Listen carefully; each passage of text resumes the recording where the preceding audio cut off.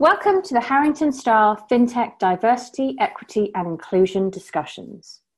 I want to showcase people across our industry who are advocates for change.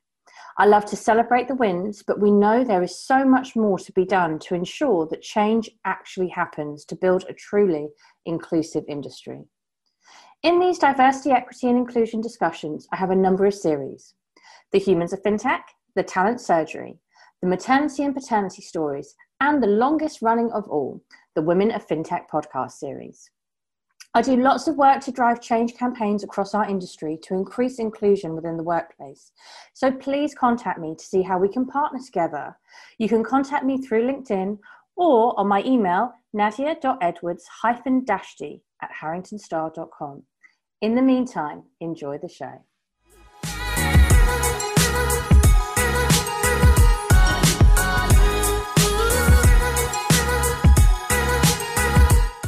Welcome to the Women of Fintech podcast series. We are here today to celebrate the wins, raise awareness of the challenges, and walk the talk for change across the entire industry.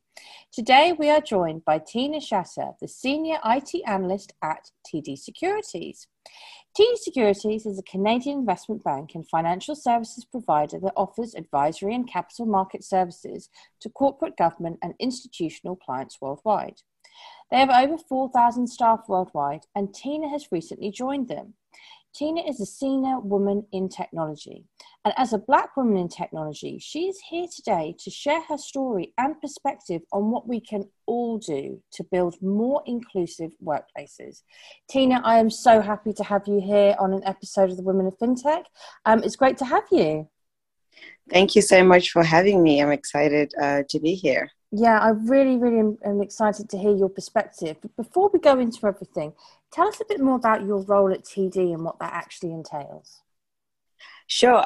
So I am a senior IT analyst. I work in the support space, so supporting the production systems. I mainly work in the Murex space, so supporting Murex, supporting from front to back. And I've been working in the tech space for over 10 years now.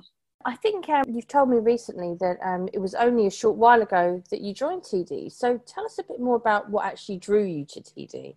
Yes, so I joined not too long ago. And for me, this was quite the long anticipated career move for me, right? Yeah. And for when I decided to obviously start looking around, and then I came across TD. I did my research on TD, and for me it was very important to be able to join a company which was aligned with my values. So the work was important, everything else was important, but making sure that I was working for an organization that was aligned with my values was very important to me. So, I did my research, and obviously upon doing that, finding out a lot more about some of the initiatives, I found out that, TD had been recognized by Forbes as one of the best companies for diversity and inclusion to work for in 2021. So that was really excited, and getting to speak to everybody along the process really affirmed me that this decision was the right decision for me, and I was going to be joining a place that I was not only going to thoroughly enjoy just doing the work, but there were so many opportunities for me to grow and in the space. It's so important, isn't it? It's not just, yes. What's the job? It's the environment. And, you just yes. said so nicely. Like, you've got to be engaged and happy to be there to be able to be, the best of yourself. And it's lovely to hear, that the values were so aligned. Yes. So just thinking about that and thinking about your career growth, like you've grown at such a phenomenal rate in the last decade. I wanted you just to share that with the audience. Yeah, so I like I mentioned before, I've been working in the tech space for over 10 years. Started straight from university. I've been fortunate enough to been able to have worked all over the world. I started off my career in London. I moved to Paris. Then I did a small stint in Sydney, and then I went to Stockholm, and then I ended up in New York, and then I came back to London. So it was such a fun and exciting time for me because I was working in consulting at that time. So I got exposed to so many different cultures, working in different countries, and I was able to, be working on many projects that really challenged me to grow not only my skills, but individually as a person as well. And one thing that I wanted you to share with the audience, myself and you, we've had this conversation before, and I think that it's so important that we share this to the audience. But can you give us some insight to your career progression as a woman and as a woman of colour in technology? Yes. So being a woman of colour in technology is challenging. First of all, there's not that many of us in the industry. So when I was younger, it was all about learning what I could learn and, trying to see which areas I wanted to go into and how I could progress my career. And the more experience I got and the more I was climbing up the ladder, I started to notice that there was no one that really looked like me that was in those senior positions. So for a very long time, it was very hard for me to see myself, to visualize myself in those positions because I was not seeing that. And that's actually one of the other reasons that drew me to TD, because when I was looking around, I was, seeing that there were so many people that looked like me in the space. And for me, that was a clear indication that there was room for me to grow into those positions, into those spaces. But being a woman in tech is very challenging. And so career-wise, sometimes I felt like I was not taken as seriously as my male counterparts, right? I walked into a room and nobody would really, if I would say something and my male colleague could say the same thing and they would listen to him, but not to me, right? And so it was facing those challenges and trying to overcome it. And I found myself working sometimes 10 times harder just to prove myself when I saw that other people, like I said, some of my male counterparts were not having to do the same work or putting in the same level of effort. Eventually I got to where I was, but it was a lot of hard work that went into it just to be given the opportunity sometimes to be able to get where I am today. Mm. And, it's difficult for me to, hear this because I know it's true. And I know that your experience is shared by so many others. And this is what a podcast like this is about. This is about us building networks so that we can really drive change and, and make this industry a better place. With regards to that, how important do you think fair promotion and accurate recognition is to this? It's very important. I've always raised it in previous experiences that I was not seeing people that were being promoted that I felt should have been promoted, right? I've been through a couple promotion runs myself, and sometimes they were just exhausting, right? Because I always felt like even no matter how hard I had worked, I always had to prove myself even more. The amount of evidence sometimes I had to submit to get the promotion, the amount of fighting I had to put up to even get to the point where I was promoted.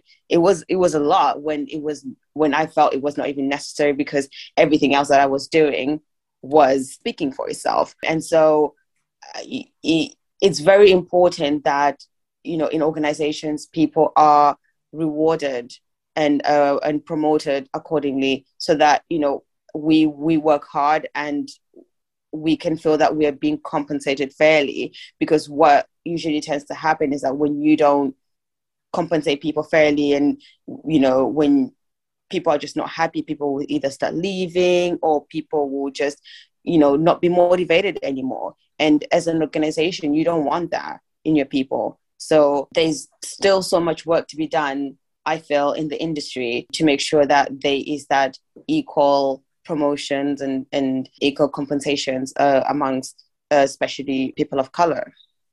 Absolutely. And thank you again for sharing so openly, your experience of having to go above and beyond when it's come to promotion rounds. For, your work not speaking for itself as it would do for somebody else. And I think that we've got to be really open and honest about this, that, fair promotion, accurate recognition is incredibly important. And it's been incredibly challenging for you with the status quo being the way that it has been. So just looking back, what advice would you give yourself if you could go through it all again? Not that you'd want to. No, I would say go where you're appreciated is what I've learned. And I've had to learn that the hard way, is that, sometimes you can be in a situation and, if if that appreciation is not being shown, and if you are finding yourself in a situation where you're having to work 10 times, 20 times as harder, right? Maybe reevaluate that. One other things that, maybe I could have done a bit better was maybe think of other ways I could maybe get mentorship outside of the workspace as well, because I feel like that could have been very beneficial. I've had great people around me, great mentors within the workspace, but maybe getting a mentor outside of work would have been also a good thing to do. Yeah, absolutely. And that's great advice for other people in the same situation. Now, looking at sort of wider change, and I think a lot of the time with these conversations, it's what can we do as women in the industry, or you as a woman of color, you saying, right, this is what I could have done differently. But actually, I think it's about workplaces needing to really start changing their programs, improving their policies, making sure their practices are much more equitable, and really driving inclusion forward. With regards to that angle, what policies do you think need changing to allow for authentic inclusion within workplaces? I think one of the important things that companies need to make sure is that they are recruiting, they're making more of an effort to recruit a diversified portfolio of candidates, right? Making sure that they are actually being active and going out there in the community to find out, how else they can get access to those candidates. There's so many communities out there, so many groups out there that, when I speak to some people and I hear about the work that they're doing, and so sometimes the work that they're doing with some organizations, you can see that there's so many opportunities for organizations to collaborate within the community and to be helping to bridge those gaps so that we can continue to be able to have, for example, when you look at your management, you want to have diversity in that management, right? Because that also attracts candidates. Some people will be put off if they look at maybe a company website, or maybe looking through the LinkedIn and they're not seeing anybody that looks like them. For some people, it would be a straight no. I don't want to work for an organization like that because they don't see the representation. So representation matters more than I think a lot more people realize. So I think that should be one thing I would say more companies need to really work on improving, to making sure that there is that diversity in their talent. Yeah, and I couldn't support you more on that. I think that one thing that really resonates from what you're saying is there are so many different communities out there. You just need to make the time, make the effort to go and reach out to those communities authentically, and have an environment where they'll want to join. So I think that's really, really eye-opening what you're saying there. Now, just looking to the people that listen to this podcast, I always love to leave everybody with like a call to action, your call to action. So my question and my last question to you is, what would that call to action be with regards to what more we should all be doing for genuine, authentic workplace inclusion? As you know, one of the things that is of great interest to me is STEM, right?